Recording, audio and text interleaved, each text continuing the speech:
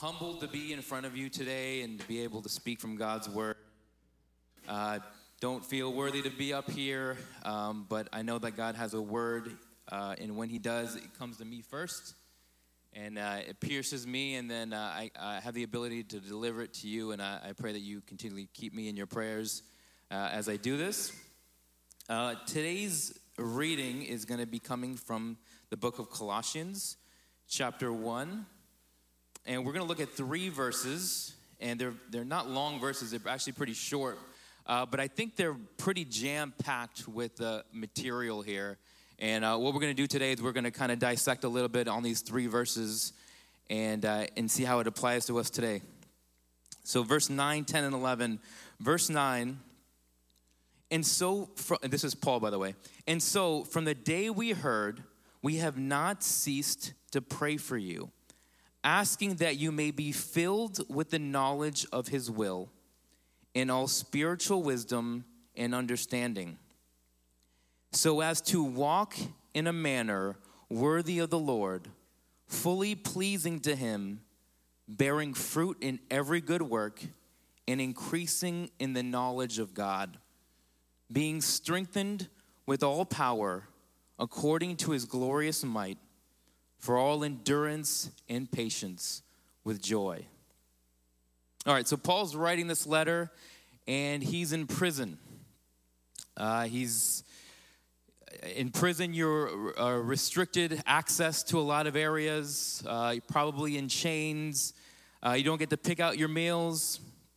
Most people, if they're in jail, the feeling that you may have is defeated, despair, regret,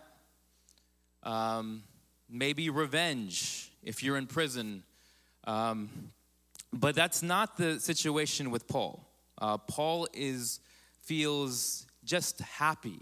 He feels so happy and privileged to wear the chains for Christ. So in prison, he's here and he feels the need to write this letter to this church of Colossae. And what's interesting about that is he's never visited this place. He's never visited this church. He's never met these people. He's had a conversation, and from what he hears, these people are good people. But there are people, there are things around them, deception, distractions around them. So Paul feels the need to write this letter to this church. Now I want you to think about for a second. So he's writing to this church in Colossae, and I want you to kind of think about where we are right now. We are in New York, the state of New York, very close to New York City. Very full of distractions, right? Full of deception. And he could very well be. See, he's never visited the city. He's never seen these people. And so he could very well be writing to us, right? Because we are God's people in a certain place around a lot of distractions, around a lot of deception. So when I go to the Bible, when you go to the Bible next, and you pass by the book of Colossians, it could be Hicksville, the letter to Hicksville. And I want you to take it that personally, because then you're going to actually see the words as how they were written to the recipients. You're that other people. And as we read this, we're going to break this down, like I said. We're going to look at verse 9. And towards the end of this verse, Paul is asking that you may be filled with the knowledge of his will. Filled with the knowledge of his will. Isn't that all of our desires? To know God's will. So a lot of us, we want to know God's will. God wants us to know his will. So why is it so hard? Why is it so hard to be able to do God's will? I can't pick up a phone and call, hey, God, what do you want me to do next? What's in it for today? What's today's agenda? I can't follow him on Twitter. Can't check his Instagram account. It's a little bit difficult to kind of get this. And I know, okay, well, if you want to know God's will, then it's in the Bible. That's a little cliche. It's true, and I agree with you. It's in the Bible. We should pray, and those are 2 things that absolutely I'm going to focus on. But if in the Bible it says do not kill or do not steal, but does it tell me which school I should go to? It tells me to love my enemies, but does it tell me I should invite them over for dinner? It's hard to kind of distinguish, what should I do? I know in the grand scheme of things I know what to do, but in my everyday, in these details, what am I supposed to do? What do you want me to do? Because I want to do that. And I think there's some insight that we can get from the book of Acts in Acts chapter 16. I thought it was pretty interesting. A few verses. And by the way, I'm probably going to butcher the names of these cities, so forgive me. And if you're going to laugh, please keep that to yourself. This is chapter 16, verse 6 through 10. And so Paul and his companions traveled throughout the region of Phrygia and Galatia, having been kept by the Holy Spirit from preaching the word in the province of Asia. When they came to the border of Mysia, they tried to enter Bithynia, but the Spirit of Jesus would not allow them to. So they passed by Mysia and went down to Troas. During the night, Paul had a vision of a man of Macedonia standing and begging him, "Come over to Macedonia and help us." After Paul had seen the vision, we got ready at once to leave for Macedonia. Here we go, concluding that God had called us to preach the gospel to them, okay? So you can kind of see what's going on here. First, God doesn't want them to go into Asia, and he doesn't want them to go to Bithynia. Is it because God doesn't like the people of Asia? I mean, not the Asia that we're talking about. It's probably Turkey, not China or anything like that. But does God not like the people there? Is that the reason why God says, no, I don't want you to go there? And then is the same true for Bithynia? Hey, I don't want you to go there. I want you to go over here. And it may not be for Paul. Paul might not be the right person to bring the word. Or it could be Paul, but just not at that particular time. So as you can kind of see what's happening here, as Paul's going this way, the Holy Spirit's directing him this way. And so now he's going this way. And the Holy Spirit's saying, no, don't go that way, go this way. So he's being directed by the Holy Spirit wherever he goes. We don't know how. So it's not relevant. It's not mentioned in the Bible how the Holy Spirit told Paul. Okay, was there a light from heaven that told him, hey, don't go into Asia, don't go into Bithynia? We don't know. There could have been. But all likelihood, it wasn't that. It was something else, to the point where he was so sensitive to the Holy Spirit, where he knew, I shouldn't enter there. He didn't know in the beginning with Bithynia. He was walking that way, and as he's coming to the border, so his intention at first was to go this way, but then at that moment, the Holy Spirit says, no, not there. Okay? And I want you to also think about this too. As Paul's doing his travels, he's saying, well, the Holy Spirit doesn't want me to go there. The Holy Spirit doesn't want me to go here. He goes into Troas. And then when he's there, he gets a dream. And the dream isn't an angel. It isn't God telling him go into Macedonia. It's a dream of a man saying help. So then he comes to the conclusion that God's will is for him to go to Macedonia. Do you see all the components there? There wasn't a bright light coming from heaven saying, I want you to go to Macedonia. He tried. He took a step. He took a step into Troas. He was going into a city. He wasn't sure, but he prayed and he went. And sometimes the Holy Spirit tells us to do something, and sometimes we have to move and then be directed by the Holy Spirit. And a lot of the times, it's going to be a closed door. And then you come over here, it's a closed door. And that's letting us know, well, if God's closed this door, then I'm going a different way. And I want to be directed by the Holy Spirit. Now, most guys in their mid-20s, there's two things on their mind. One is, I want to get a good job. I want to have an awesome career. The second thing is probably, I want to have a wife, I want to have a good wife. And those kind of consume your mind in your mid-20s, at least it did for me. I was no different. I was back in Orlando. It was my last year of my master's program. And had a few more months to go. I sat down with my pastor, and my pastor in Orlando told me, Denny, I think I have a girl for you. And I don't know, I don't take relationship advice from my pastor usually. I don't know if any of you guys do, but I'm like, okay, that's great. I'm going to be nice. I'll take the word, I'll take the name, I'll remember it, but I'm definitely not going to act on it. Because, again, I'm not going to take relationship advice from my pastor. I don't know, again, you might. But I'm remembering in the back of my mind. And I'm like, Pastor, that's great, thank you. But right now I'm going to focus on finishing my master's degree.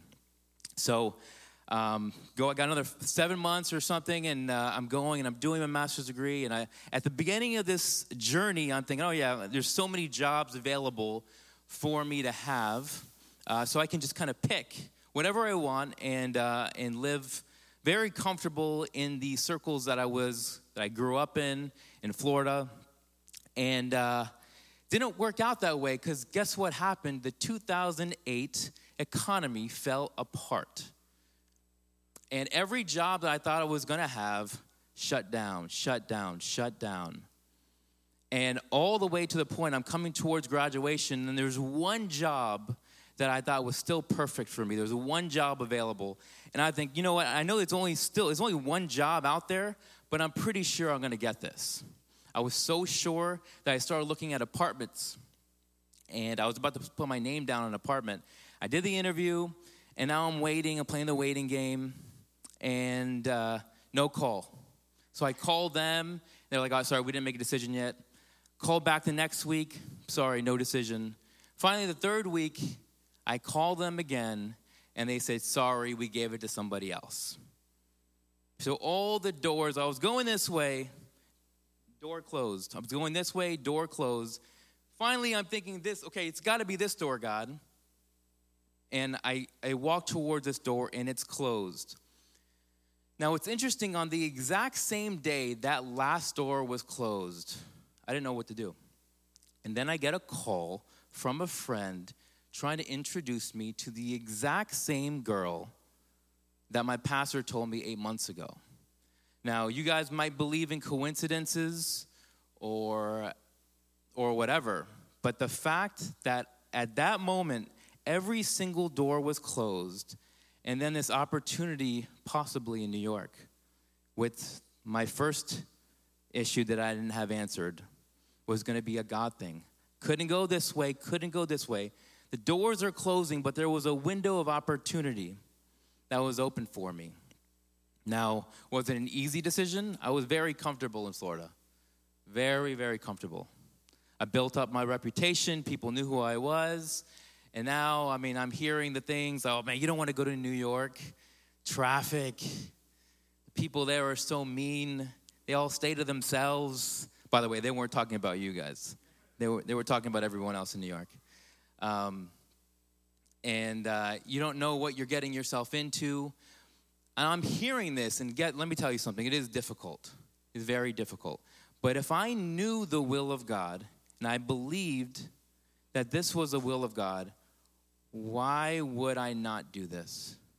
How could I not do this? I knew it was going to be difficult.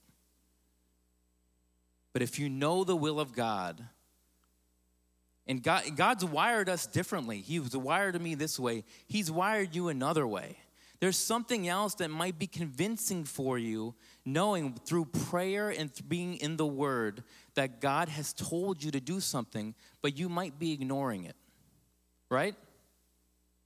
Because God's wired you a special way, and He may be speaking to you.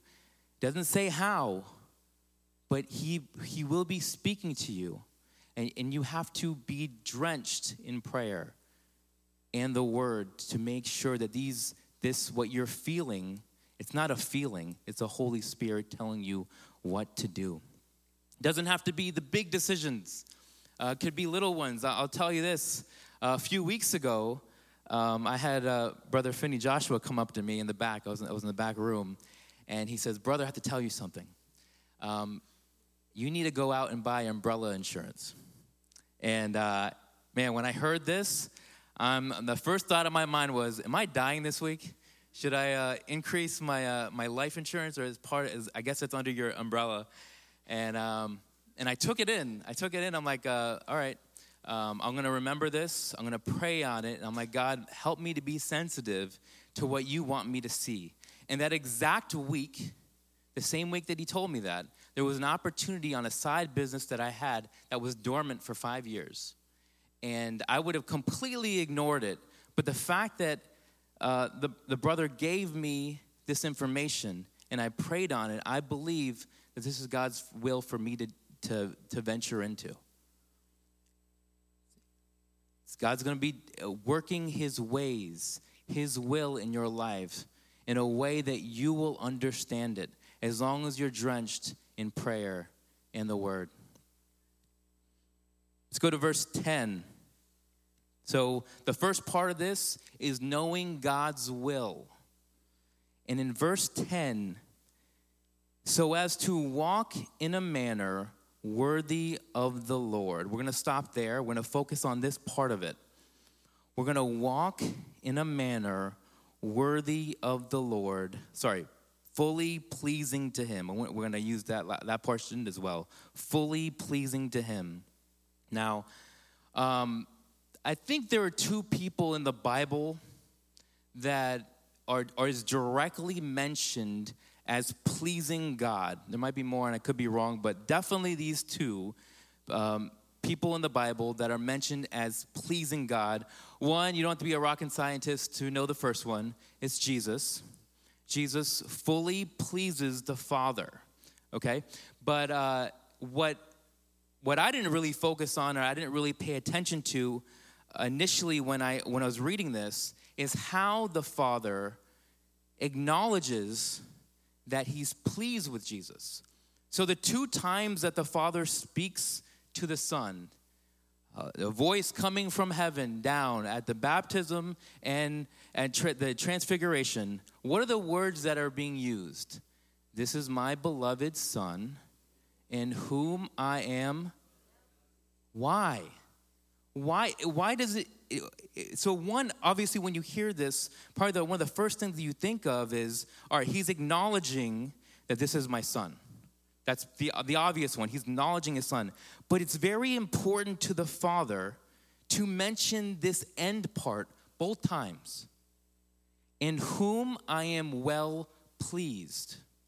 Okay, this is more than just an endorsement of what Jesus' life is on earth. It's more than an endorsement. It's recognizing that the Son is in full agreement with the Father, fully aligned with the Father. Every move that he makes, his entire life, every decision that he makes is completely aligned with the Father. How amazing is that? And he, in the voice from heaven, is acknowledging this in his life and his death, that it pleases the Father. Right? All right, I'm going to do something most speakers will not tell you to do. Pull out a phone, and I want you to Google this. Which person in the Bible pleased God? Go ahead, Google it. Who is it? Who in the Bible pleased God? Who was the first person that comes up? I heard it. Enoch. Why Enoch? Out of all the people in the Bible, I think the biggest mystery of a person in the Bible, in my opinion, of course, is Enoch.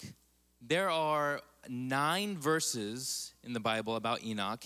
Most of those are genealogy, talking about his father Jared, his son Methuselah. So if you kind of strip all that away, there's really only 3 verses in the entire Bible. The Bible has about 31,000 verses, and only 3 real ones talk about Enoch. Biggest mystery.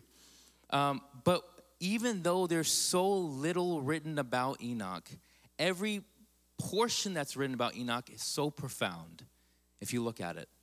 So profound. He somehow makes his way into the hall of faith. So little is written about him, but he makes his way into the hall of faith. He doesn't die.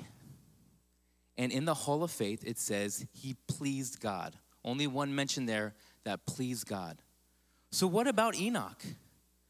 What about Enoch pleased God? That something that he had, something that he did, what characteristic of his life was to the point that he pleased God more than every big character we could think of?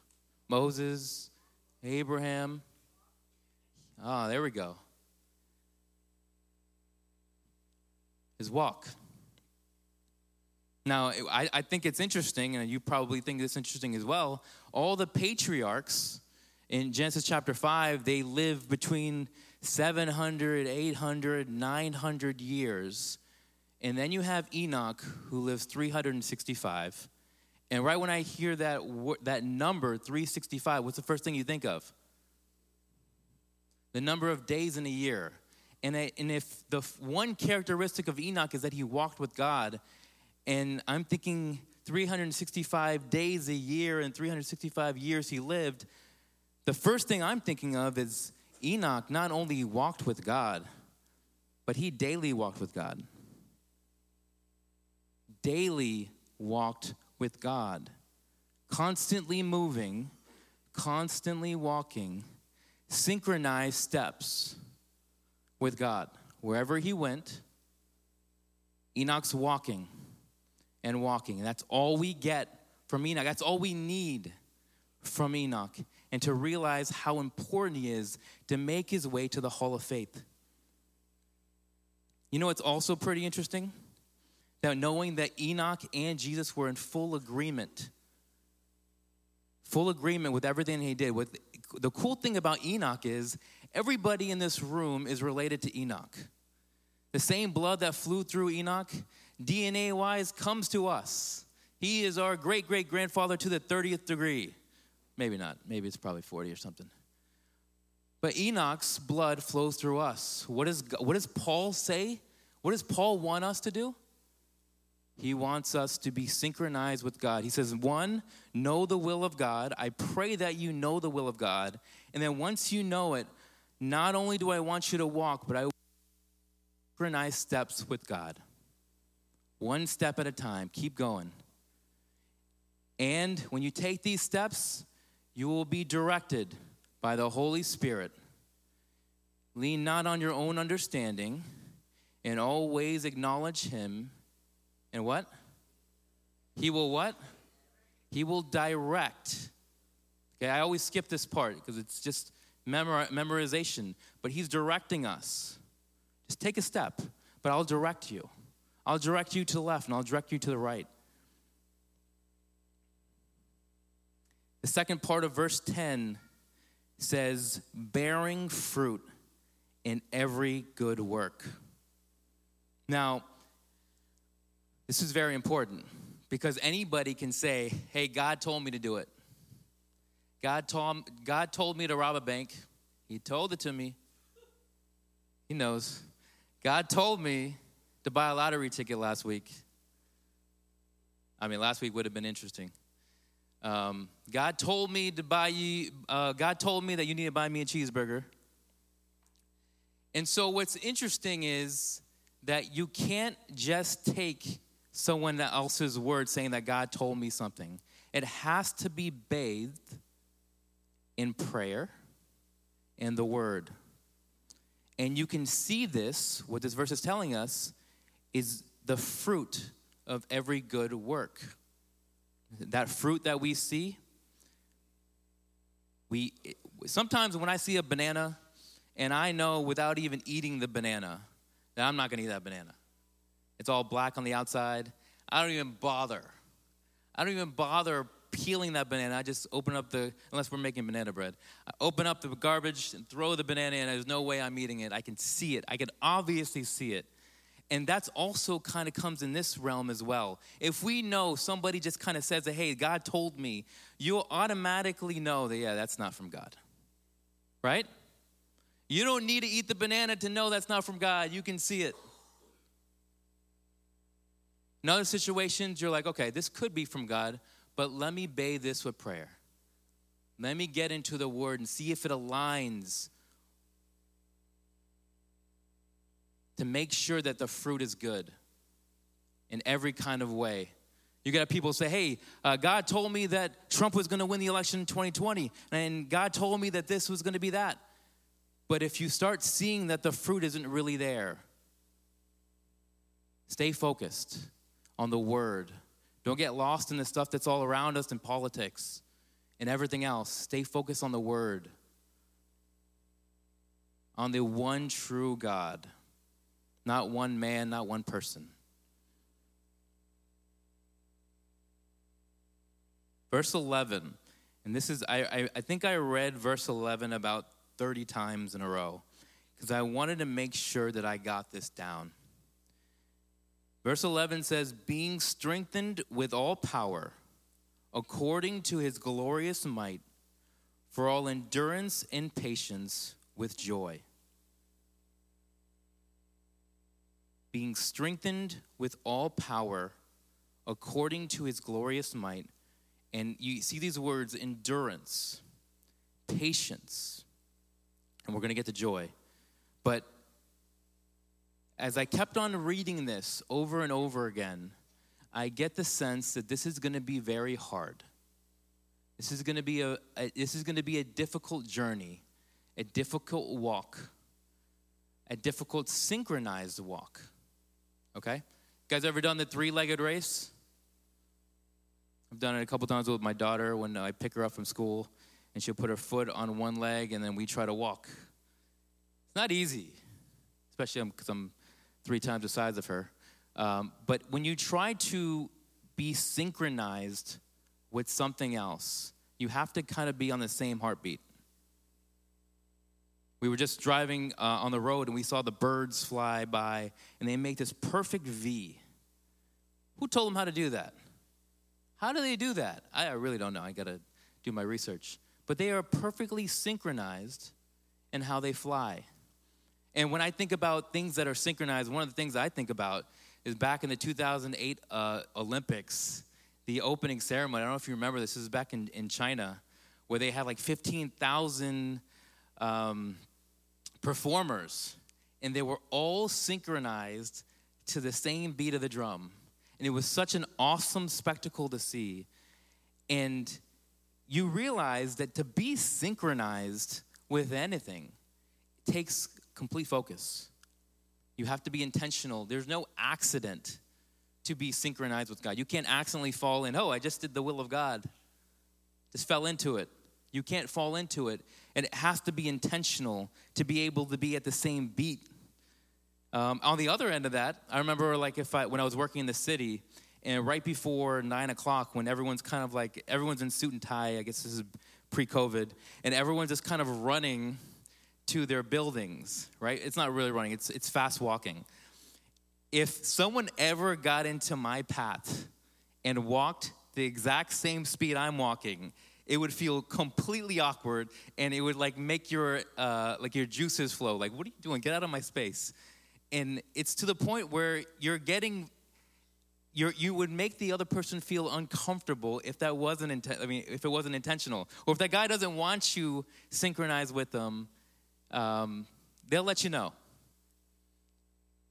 Intentionality, being synchronized step by step with God. The last 2 words of verse 11 are very important. With joy. So I know this is going to be hard. You're going to need my strength. But I want you to do this with joy. You're going to mess up. But God is telling you, I want you to get up. You can do this. And I want you to do it with a smile on your face. You may lose your cool, but God's saying, I want you to get up. Forgive. You can do this. This is a little bit different than Joshua chapter 1, verses 9.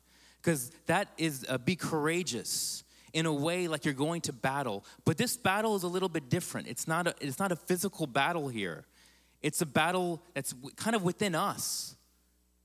our pride, our selfishness. Sometimes when I lose my cool, God's saying, use my strength. Get up. You can do this. Yeah, you've been an embarrassment to your family. But God's saying in this verse, get up, use my strength. Humble yourself. This verse it goes even deeper to the strength that we need to grab from to show our patience, to build our endurance. You may feel like a failure, but this verse is telling us, God is telling us, you can do this. I placed you in this particular area for a very important reason. I know it's hard. I know it's very hard. But you can do this with joy. Arthur Owen Blessed was born in Greenville, Mississippi. He's an evangelist.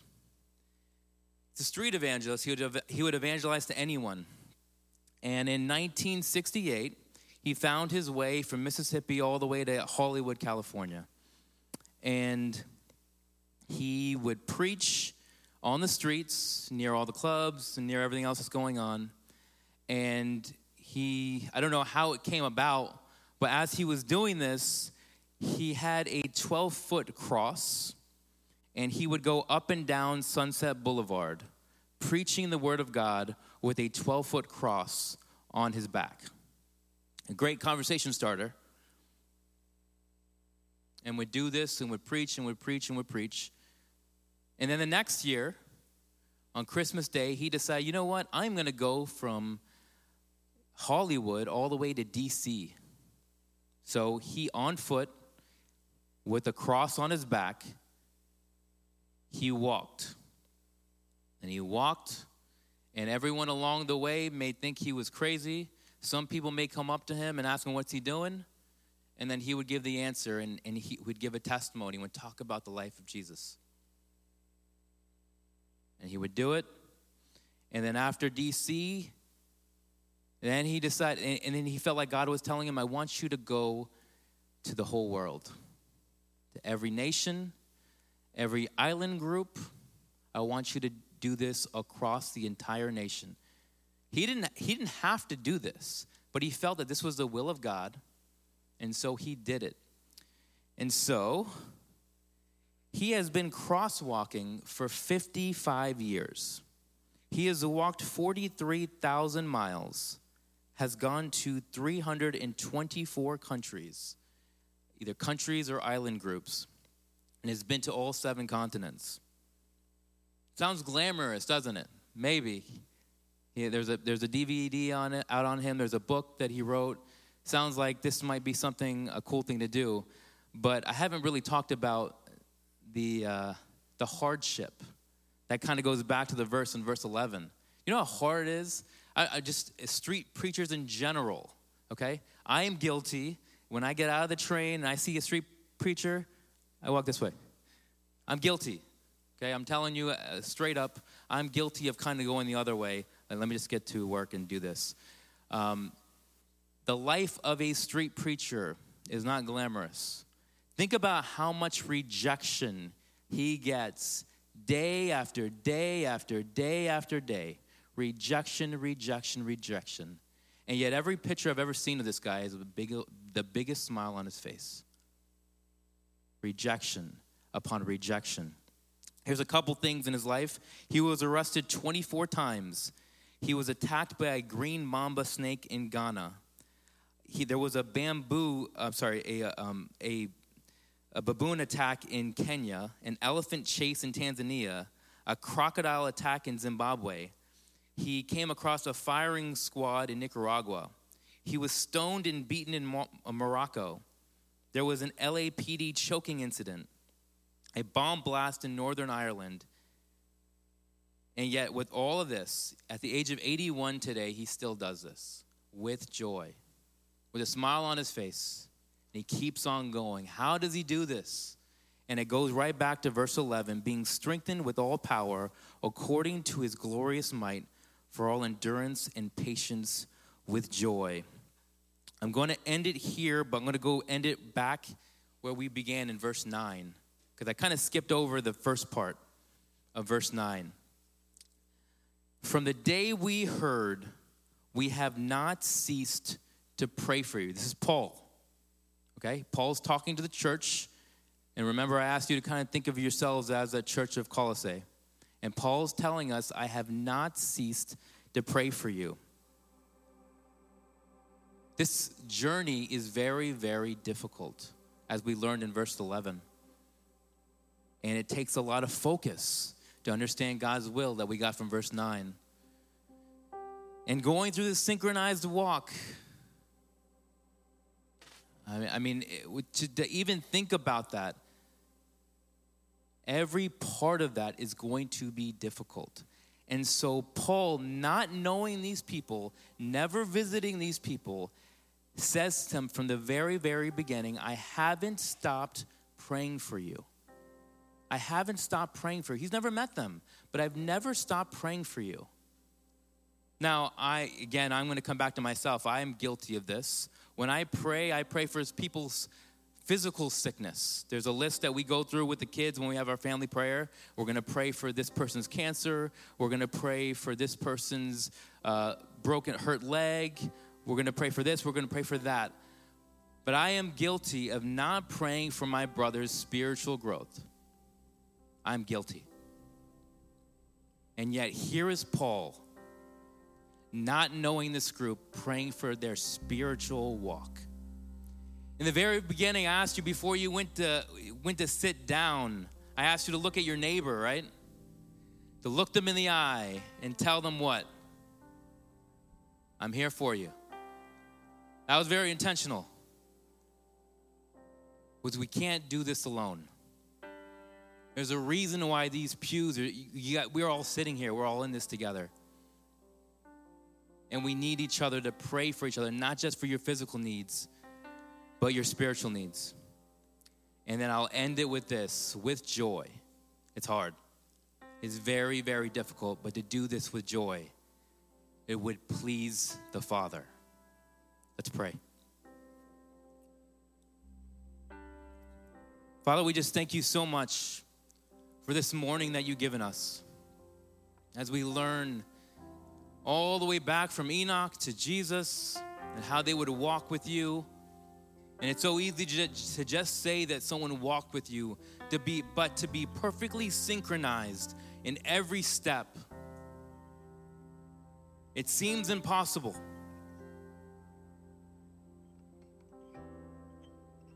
But you tell us the strength comes from you in all endurance and patience. So, Lord, I pray that, Lord, that we lean on you for that strength so we can build up our endurance in all our reactions, in all our interactions.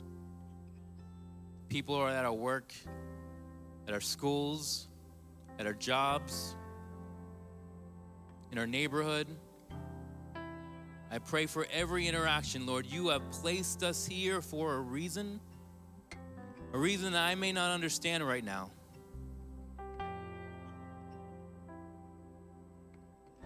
Well, Lord, I want to know your will. And I want to walk synchronized, foot by foot, arm in arm with you. We love you, Lord. We put this morning into your hands. In Jesus' name we pray.